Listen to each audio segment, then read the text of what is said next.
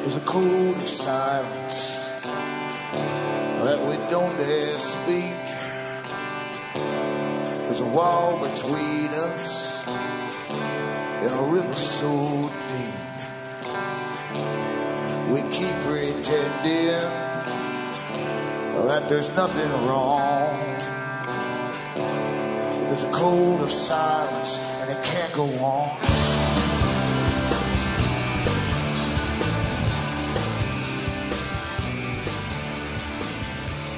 Hi folks, I'm Alan Watt and this is Cutting Through the Matrix on August the 17th, 2012. For newcomers, I advise you to go in and make use of cuttingthroughthematrix.com website. There's lots to download there, lots to work through, because that's really how you learn everything. You work through it. It's not just a matter of taking in information. You have to relate to the information and really relate to it, that is, to understand the big picture of the system that you're born into, because you're supposed to use your own mind and your own experiences and relate them to the experiences you'll see written for you by others that lived sometimes a long time ago, sometimes contemporaries of your own, and find out what you really think about things and know about things. Knowing is harder, of course, because we live in such a complex system of disinformation and managed media and spin artists that it's hard to get to the truth of anything. That's how power works.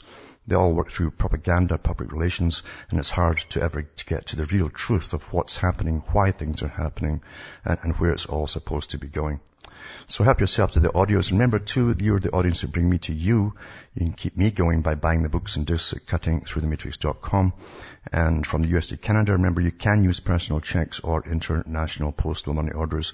You can also use personal checks, PayPal, I should say, and cash. Across the world, Western Union, MoneyGram, and PayPal. And straight donations are really, really welcome. And as I've said, what I do here is to try and relate the past to the present, to show you that the art of chronology, and that's what it is. Power runs through chronology, a whole bunch of priests at the top called advisors and specialists in different areas. They've got behaviorists on board now, big-time armies of them in every government, and neuroscientists using basic language to obfuscate what they're really up to, and at the same time to try and calm you.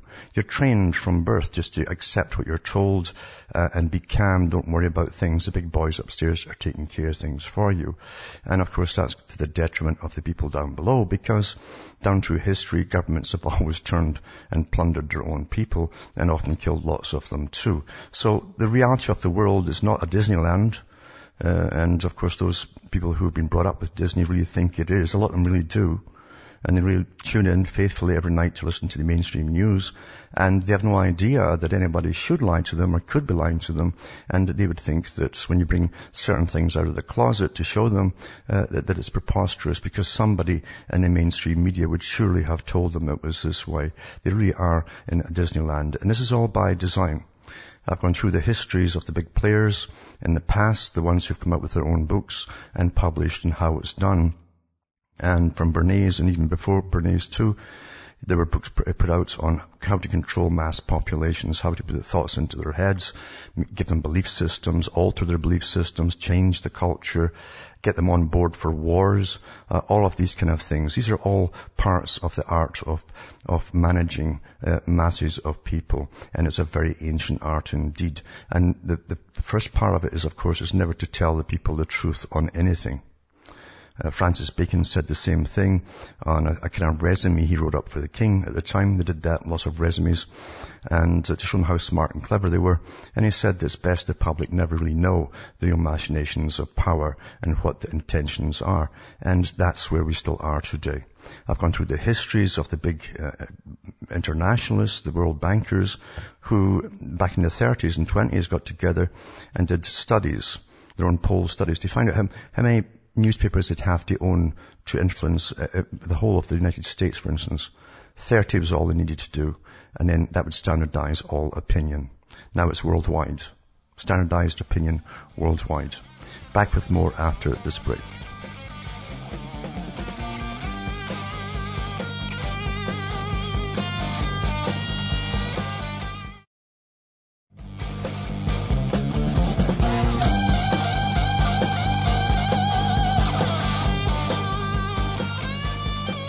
Hi folks, I'm back, cutting through the matrix, and this world really is managed. It's managed very well globally, and it has been for an awful long time, including the major wars that people have lived through, and their parents did, and grandparents have lived through. They're all planned long, long in advance. I can remember during the end of the Vietnam War, and the newspapers were talking then at the time about an interview, a major interview being done with some top CIA official who said that, why are you talking about Vietnam? I've already got others planned. Literally over the space of 30 years in advance, what they would do in geopolitics, etc., across the planet. And that's what you live through. And to the average person, you're not supposed to think that way. You're supposed to think that things happen spontaneously, and we react to it when we go to war with people. And of course, that's what the whole thing happened with 9/11. And then, of course, all the data came out that they already had troops to go into Afghanistan, for instance, before 9/11 happened, and things like that, big things. So nothing's just spontaneous in this world. This doesn't happen that way at all. And that doesn't just go for one area of, for instance, war. That also goes for all social changes within society too. And there's lots of them that are happening right now and planned as well as we go through what they call the Great Transition. And these are all through the United Nations. Treaties have been signed with working tools attached to them. They have toolkits, they call it, for people who live in local areas, how to graft yourself onto town councils, how to bring ecology up to the top, and how to green everything, and how to alter society, as they so-called decentralize it, meaning that the government takes all the usual cash, and taxes and spends it on other things, but now you have to take care of your own community through volunteerism and things like that. It's a form of collectivism, a type of socialism or even communism at the bottom level, and full of these self-appointed czars. Britain's going through that right now. Other countries are to follow. Australia is getting pushed in that direction, and they'll soon learn how it works very, very quickly. And that's to be the model, Britain that is, for the whole world. Britain's always a model for the world, because the guys who got together in the 1800s and the early 1900s and formed the big institutions that run the world, and all of the media today, like the Royal Institute for International Affairs, Council on Foreign Relations, decided that Britain and the empire would be the model they'd build on for the whole world empire, using a front called democracy, because those at the top don't believe in democracy at all, but they use it all the time. But you'll find, as I say, we're constantly changing, and it's planned change. Part of it was to do with free trade, which they came out with even back in the days of John Dee, who coined the term the British Empire. He talked about free trade as well, how Britain would lead this system where they would trade countries with countries that would adopt the British system of government, meaning you'd be under the British system of government, basically. And you would block countries from trading that wouldn't join you. You just simply block them, embargo them. And we're still embargoing countries today that won't go along with it. So nothing really changes. Old plans work, and we're going through the big changes. Now, countries like Britain, with its massive immigration policy for 30, 40 years, has really changed the whole face of Britain. And remember too, I've read the articles from mainstream where Tony Blair and the assistant prime minister came out, and the assistant prime minister said that Tony opened the doors to massive immigration, because he says he must destroy what was left of the British culture forever until there wasn't a trace of it. And that's pretty well happened.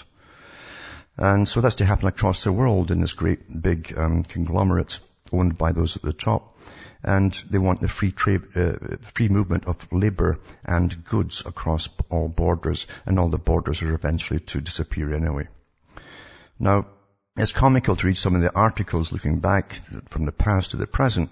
And this article sums it up right here. It says, young conservative Tory Britain members of Parliament blame lazy baby boomers for Britain's economic decline.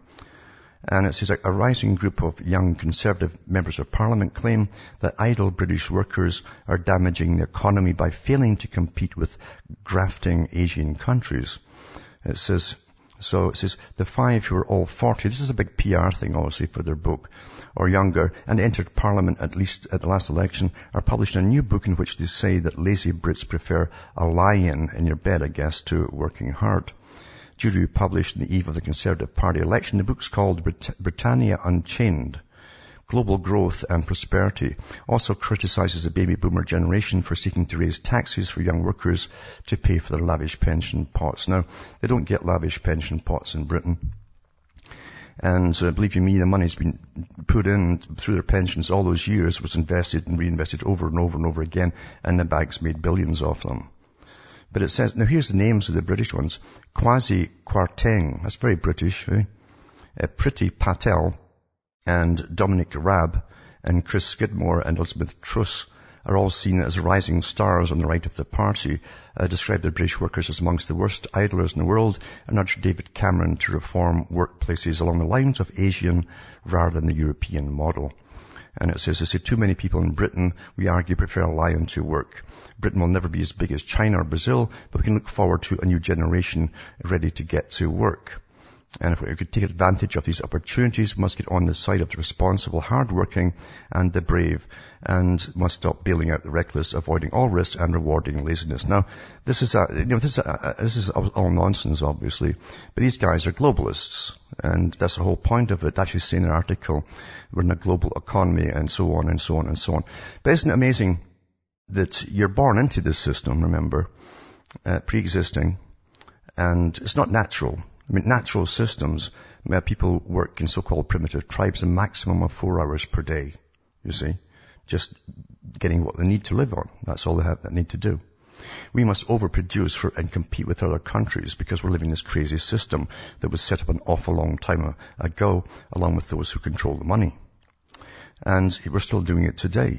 So we're taught to believe that's our purpose. And if you study economics, that's what they'll tell you your purpose is to simply earn cash and produce and pay taxes. That's your purpose. And that literally decides everything in life. All the laws, everything revolve around economics in your system, right down to how much you've robbed the society of, being tax-wise, if you kill someone, depending on their status, you see. That will actually give you your so much time in prison, or none at all, for that matter, in some countries. So we never get a chance to see what life's all about or what it should be about. It's all done for you, and they get these characters who are always stinking rich little children from stinking rich parents to come out and give you this kind of nonsense again, where they want you to compete with Asia and all the rest of it. Compete? Well, why should you be competing with anybody? I mean, why should you be? Especially when your own country is signed through the World Trade Organization that you'd bring all this cheap stuff in from all those countries and put everybody else out of work. They know all this stuff. They know all this stuff. But this is the kind of rubbish they put out in mainstream. And a lot of folk will fall into it and get into their party stuff. Well, I think they're right. And other ones say, oh no, it's terrible. They're all wrong. And you get caught up in the predetermined argument which they hand to you in a plate. And people don't think for themselves. They get into emotional tirades, and that's the end of it. But believe you me, some of these characters that have moved into Britain are the sons and daughters of multi-billionaires from other countries where they have used slave labor rather openly too.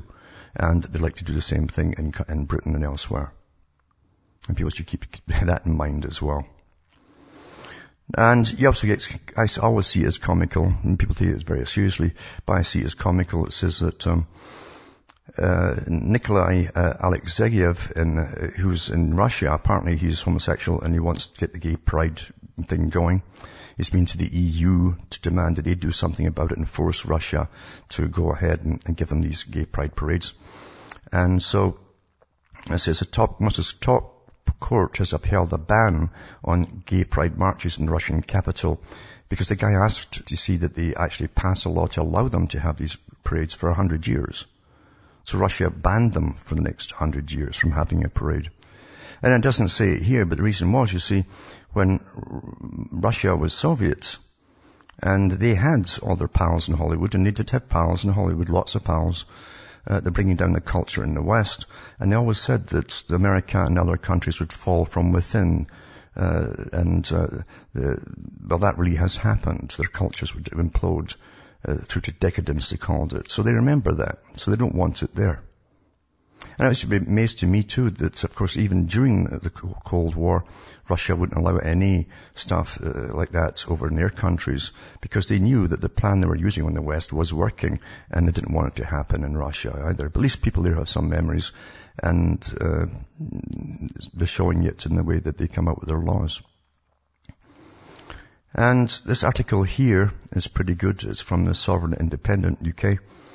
And it's to do with the human papilloma virus and to do with, of course, Gardasil. And they've had so many deaths from Gardasil, which they keep trying to sweep under the carpet because it's a big, big agenda, big money involved, of course, for Big Pharma. And because they've created such an awfully permissive society, put it that way, and it's been encouraged from the top down for many years, because that was part of the agenda too, to abolish marriage, just to have lots and lots of mates or friends. And they've done it all, you see. But they also have the side effects of it, and they're passing on venereal warts, they call them, to each other. And lots and lots of people out there have it. Well over about 60%, probably 70% of them have that in the studies that they've done. And so they're always trying to find ways to counter the side effects of promoting a promiscuous society.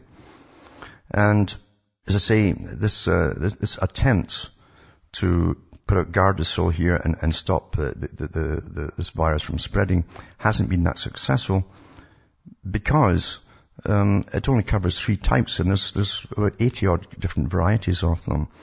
And even the ones who discovered it said it probably won't work. Back with more after this break.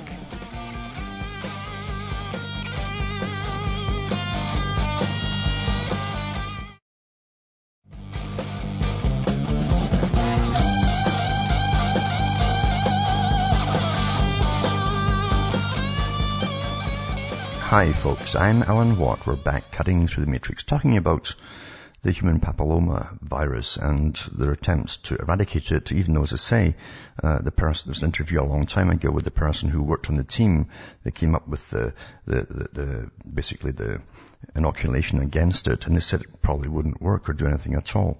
And even the ones they targeted were only about 3 out of many. So, but they thought it actually wouldn't work. However, it didn't stop it all going ahead because lobbyists really are the guys who are always at government and get the big voice. And they get their vaccinations through. But this is from, as I say, an article from Sovereign Independent that goes through what happened. There's been deaths, and this is a study by Sin Hang Lee, MD. He's got a long bunch of credentials here to do with his specialities in virology, etc. And he did an interview on one of the deaths he'd really looked into in, I think, New Zealand perhaps. And he said that, he says that there are multiple potential problems with discovering the HPV-16L1 DNA in Jasmine's samples. Jasmine, I think, was the victim. And they found DNA in it, DNA particles, very small particles throughout our bloodstream. Now, the whole thing is, warts, for instance, are supposed to stick to epithelial tissue, and they don't go into your bloodstream at all. So if you get there's a big problem. But the problem is that these vaccines are taking it into the bloodstream. He says, we must emphasize what was discovered in the Gardasil vaccine in Jasmine samples. What they are viral DNA fragments, not the infective wild viruses. In other words, they can tell as synthetic viruses. They aren't real viruses, but they're made in the lab. You see, that's what they're injecting into you. It says, first, HPV infection is confined to the epithelial. It says, this virus does not survive in the blood or in any other organs of a healthy woman. Any naked APV DNA fragments in the circulating blood would be degraded by serum or intracellular DNA nucleases or enzymes if these fragments are taken up by the macrophages, which basically is meant to destroy anything abnormal within the bloodstream. And then the body would eliminate it. And so since the HPV-16L1 gene DNA fragments were discovered 6 months after Jasmine's last Gardasil vaccination, we have to assume these HPV DNA fragments were either protected by being firmly bound to the aluminum adjuvant or by integrating themselves into the human genome through poorly understood mechanisms. And it says, Jasmine's parents made contact with us after the discovery of genetically engineered HPV DNA in Gardasil through an associate they work with in New Zealand. This is how they got in touch with the guy. And so what they've found, as I say, are DNA fragments which are found in the actual vials themselves that inject into you. They found that stuff in the bloodstreams of victims. And as I say, normal HPV doesn't get into your bloodstream at all, but the synthetic ones do. And this seems to be causing the problems, the strokes and the deaths and all the rest of it. And a lot will die. You know, it's just like the motor industry. When they know a car's faulty, they work out so many will die. Is it worth letting them carry on dying, and just pay out the lawsuits, or is it better to recall them if the lawsuits are going to be too many? This is how they work it out with vaccinations as well. But I'll put this article up tonight, and for those who are interested and want to know, you can find out for yourselves. You can't get enough information on these things because, as I say, you're up against massive industries and lobbyists and paid liars as well. And believe me, life is cheap when it comes to profit making at the top. Life is awfully cheap. The U.S. Army faces the highest monthly total of suicides, it says here. This has been going up all the time, of course. But it said the Army experienced a record 38 suicides in July. It was the highest monthly total since the service began releasing the figures in 2009. According to an Army report, 26 active duty soldiers and 12 Army National Guard or Army Reserve members were suspected of or confirmed to have died by suicide. The soldiers include a 21-year-old air traffic controller who shot himself in Fort Wainwright, Alaska barracks, a 26-year-old captain who died at an indoor firing range in Virginia, and a 29-year-old sergeant who had deployed 4 times to Iraq and Afghanistan. 3 soldiers died at their own hands in deployment, and 13 had deployed at least once, but 9 had never seen combat, according to the Army. All were men, and 3/4 were in pay grades E3 through E5, whatever that is. The deaths bring the total number of suspected suicides to soldiers to 187 for the year, and 160 on active duty and 71 non-mobilized Guard Reserve members. The previous record for a single month was 33 in July 2011. An Army spokeswoman cautioned that the July 2012 figures have not been confirmed and could drop as death investigations conclude. That's public relations. A spokesperson is a public relations person that spins the truth not to upset the public. And it says that service doesn't rule a death as suicide till it's confirmed by the Armed Forces Medical Examiner. It's the pace of one suicide every 27 hours this year frustrates Army leadership, which has invested heavily in prevention programs and mental health treatment. And they're on so many drugs, it's just astonishing. The indicators of high-risk behavior such as drug use, suicide attempts, and accidental overdose continue to be a challenge, etc., etc.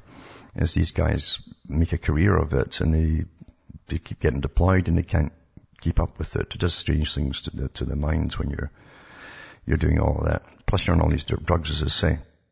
Tonight too, I'll put up an article. It's from Turkey, to do with the US and Turkey's alliance right now, the strange alliance they have as they look at going after Syria and Iran and other countries. Back with more after this break.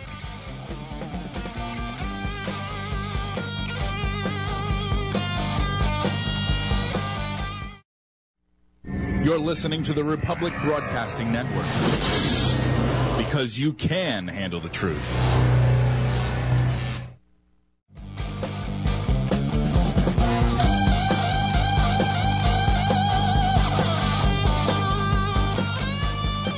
Hi folks, I'm Alan Watt. We're cutting through the matrix, and this article from Turkey it talks about the ongoing war in Syria and elsewhere, and it says, according to statements made following U.S. Secretary of State Hillary Clinton's visit to Turkey, the two countries will work together on the Syria issue as regards intelligence and plans for any military intervention.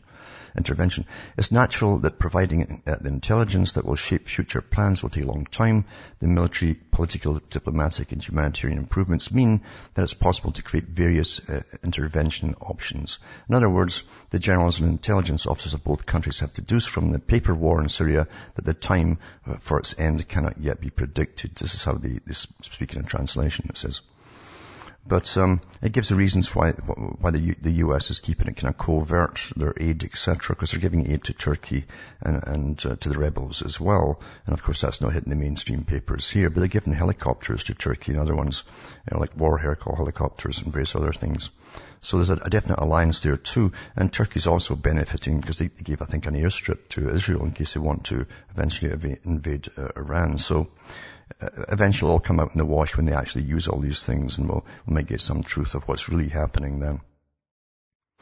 And also, the big boy, we live in such a corrupt society. It's corrupt from the top, as we've all known, but when you get into money and managing money, there's nothing more corrupt than that. It's always been that way for thousands of years. It always will be too.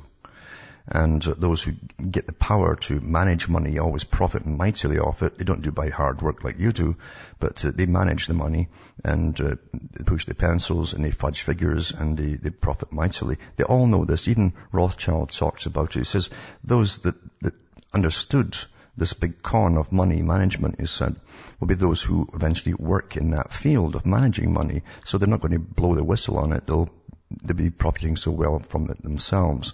So money is always a scam, and managing it definitely is a scam. But his representatives from the Democratic minority in the Committee on Oversight and Government Reform in the U.S. House of Representatives, Elijah Cummings and Henry Waxman, have revealed details of a legislative investigation into the retail giant Walmart, which could prove tax evasion and money laundering. This has been going on for a while with them, actually. This is in a letter to the company on August 14th. It says, Elijah Cummings gave the latest details of the investigation. We've obtained internal company documents, including internal audit reports, suggesting that Walmart could have had problems not only of bribery, but also of questionable financial behavior, including tax evasion and money laundering, said the legislators in a letter addressed to Michael Duke, the executive chairman of Walmart. The New York Times revealed that Walmart's execs had previously decided to throw out their internal investigation, which they'd been hiding since 2005, when they learned that the paper's journalists were digging into the miraculous success of Walmart in Mexico. The systematic bribery by lawyers close to the company targeted mayors, city planners, and bureaucrats responsible for issuing building permits, ultimately succeeding in expanding the company, which now has 2,000 stores throughout the country and over 200,000 employees. Although the company has insisted that it is cooperating with the Department of Justice, Cummings and Waxman feel that Walmart representatives have proven to be uncooperative with the pending investigation. Although you have stated, it says that you have tried to cooperate with our investigation, you've been unable to provide the requested documents, and we still do not have any access to key witnesses, Cummings and Waxman stated. But that's what they call in big business, the cost of doing business is all bribery and so on and so on. And it'll probably end up dragging on for years and going nowhere because they're too powerful. You know. Everyone will know from mainstream, of course, that the South African police opened fire on thousands of striking miners, and it killed about 30 odd people in it. It says South African police opened fire at striking miners at the Marikana Platinum Mine, killing at least 30 protesters. The incident became the bloodiest industrial dispute in South Africa in the 20 years since the end of the country's apartheid regime. South African Minister of Police Nathi Mthwetha confirmed the death toll. A lot of people were injured and numbers keeps going up. They occurred after police attempted to lay down barricades of barbed wire, were outflanked by a crowd of 3,000 demonstrators armed with machetes and spears. 9 people were killed prior to Thursday's clashes in a wave of protest in the mining town located 100 kilometers northwest of Johannesburg. The platinum mine owned by Lonmin PLC has been the focal point of strikes and violence since last Thursday, stemming from wage disputes. It's an old story. It's happened in every country before. And that's how Rockefeller really did it too, when his granddaddy did it, when he turned the militia loose on striking miners who were living in tents at the time and gunned lots of them down. And then they made him into a great philanthropist, and remade him total makeover, of course. And now he runs the country through philanthropy and international lobbying. And plus, of course, the Royal Institute of International Affairs, CFR, etc., that he helps run. And another article on it too from the Telegraph. I'll put that one up as well. That shows you what happened. It's got some video there for those who like to see folk getting shot down. And it seems to be all the rage these days because folk are kind of immune to it. There's no real effect on them. Last night I just touched on something before I went off, and it was about genetically engineering ethical babies is a moral obligation, says Oxford professor. Genetically screening our offspring to make them better people is just responsible parenting, he says. And it says, Professor Julian Savulescu said the creating of so-called designer babies could be considered a moral obligation as it makes them grow up into ethically better children. Now you better understand that this stuff was talked about as far back as the 1920s. And Bertrand Russell and others talked about it. They said that eventually governments couldn't help. They were so tempted to force this kind of thing into play when the science became available. Then they could take out what they call bad traits. Now, government will decide what bad traits are, of course. And that means they'll be very obedient, very happy, content with very little, and efficient. That's what they mean by that. And in fact, that first article I read from the so-called young conservatives bashing the British people, they would go ahead with that, no problem at all. They're all ready for it now, you understand. So it says, the expert in practical ethics said that we should actively give parents the choice to screen out personality flaws. Now, what's a personality flaw? Well, the elite would say someone who causes problems in society. Now, that could also be you as a leader of a group, for instance, or even the head of a union, or whatever happens to be. That's what they could mean by a personality flaw. Why are not you content like the rest of them? And it says in their children, it meant they were less likely to harm themselves and others. The academic, who is also editor-in-chief of the Journal of Medical Ethics, made his comments in an article in the latest edition of Reader's Digest. Now, that's a high enough position, right? The editor-in-chief of the Journal of Medical Ethics. They're also bioethicists. That's the new term for eugenics. He explained that we are now in the middle of a genetic revolution, and that although screening for all but few conditions remained illegal, it should be welcomed, he says. And he said that the science is increasingly discovering that genes have a significant influence on personality, with certain genetic markers in embryo suggesting future characteristics.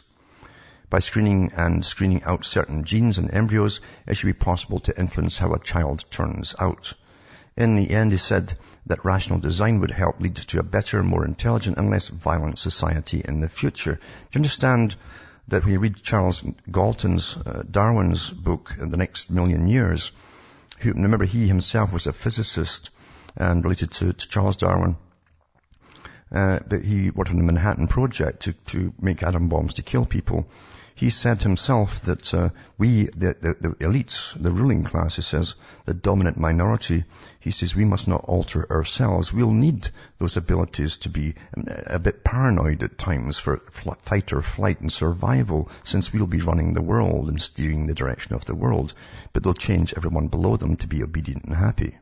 You see? So here it is, all those years later, you know. So he says, sometimes you have to be violent. Someone's going to kill you. What are you going to do? Stand and take it? Doesn't matter who's doing the killing. We've seen enough of that during the 20th century with mass slaughter by governments on their own people and others. It says, surely trying to ensure that your children have the best or a good enough opportunity for a great life is responsible parenting, he said. So where genetic selection aims to bring out a trait that clearly benefits an individual and society, we should allow parents the choice.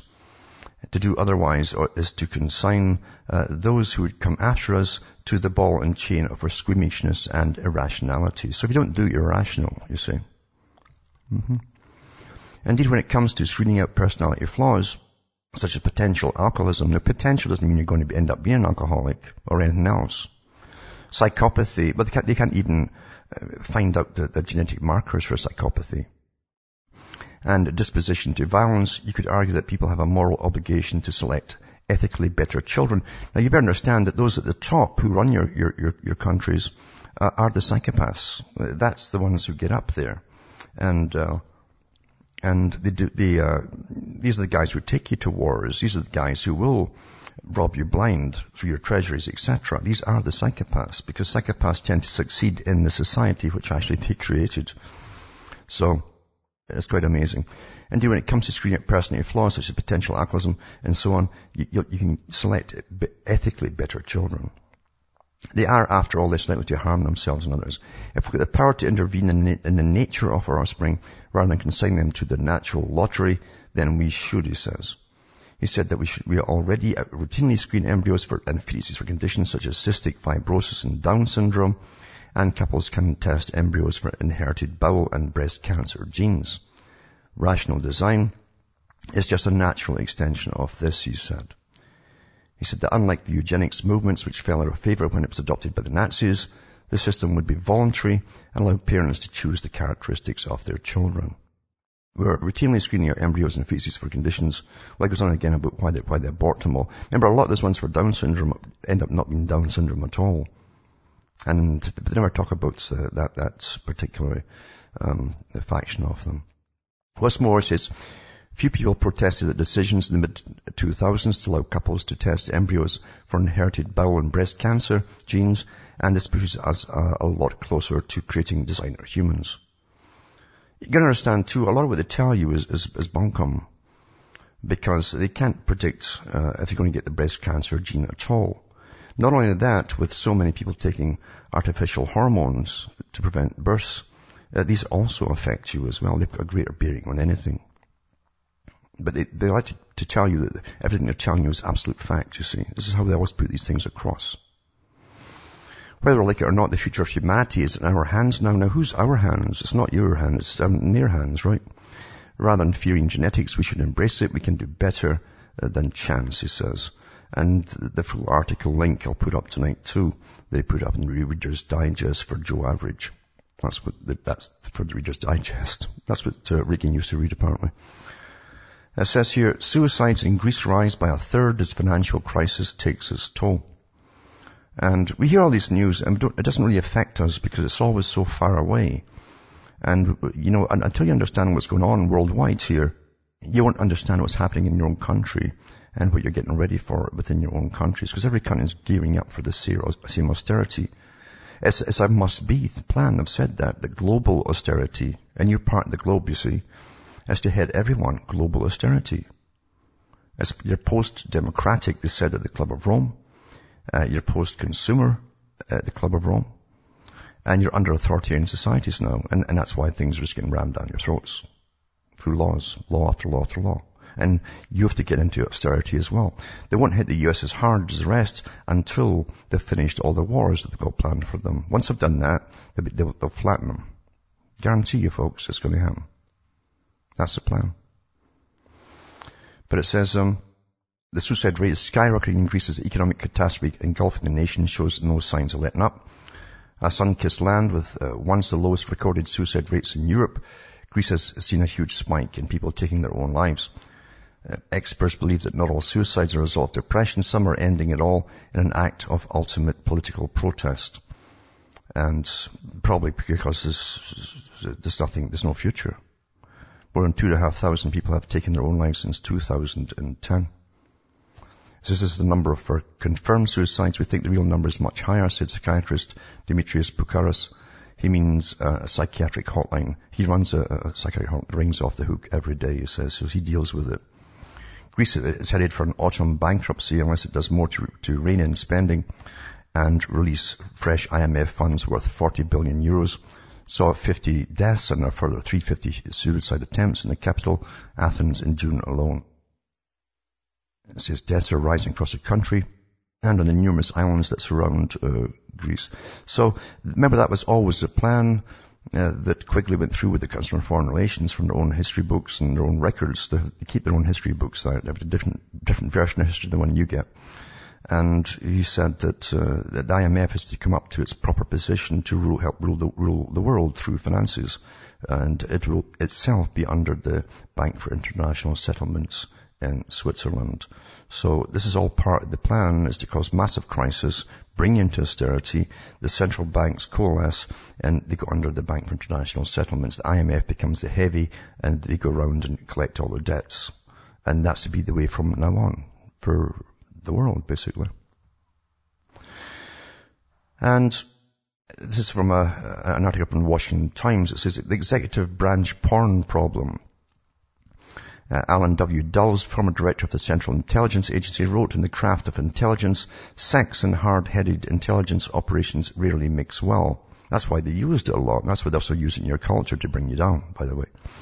But it says that this past week, the Pentagon's Missile Defense Agency warned its staff not to view porn on U.S. government computers. The Pentagon also released a report on April's Secret Service Colombian scandal. It says the two are connected. In April, it said that the Colombian scandal exposed a national security problem, the epidemic of U.S. government employees viewing pornography, child pornography on government networks. It was suggested that Transport Secretary Administration's U.S. State Department, Pentagon, Immigration and Customs Enforcement, and child porn into Google's search field to understand the scope, that their author neglected to include Missile Defense Agency.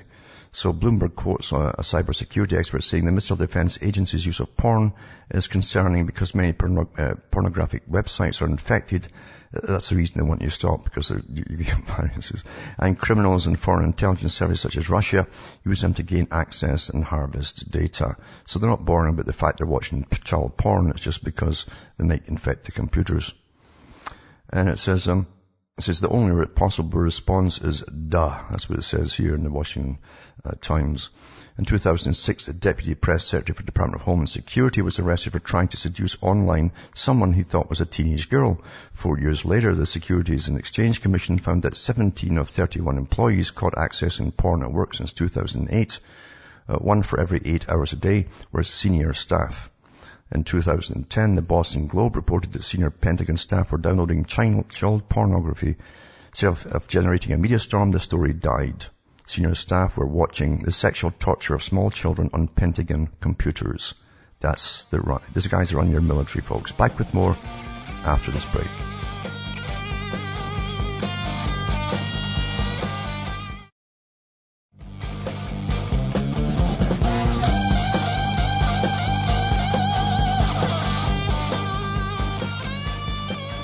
Hi folks, I'm Alan Watt. We're back cutting through the matrix. Reading an article, it's quite interesting about, from the Washington Times about the various defense agencies watching child pornography. It seems okay that they do it. It's just that they don't want their computers infected from Russia or wherever.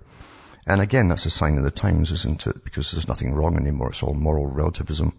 And it says here that America's most professional security officials, from the Secret Service to the Missile Defense Agency, seem eager to discredit themselves. Russians must be celebrating during the Cold War they had to train and deploy real female agents.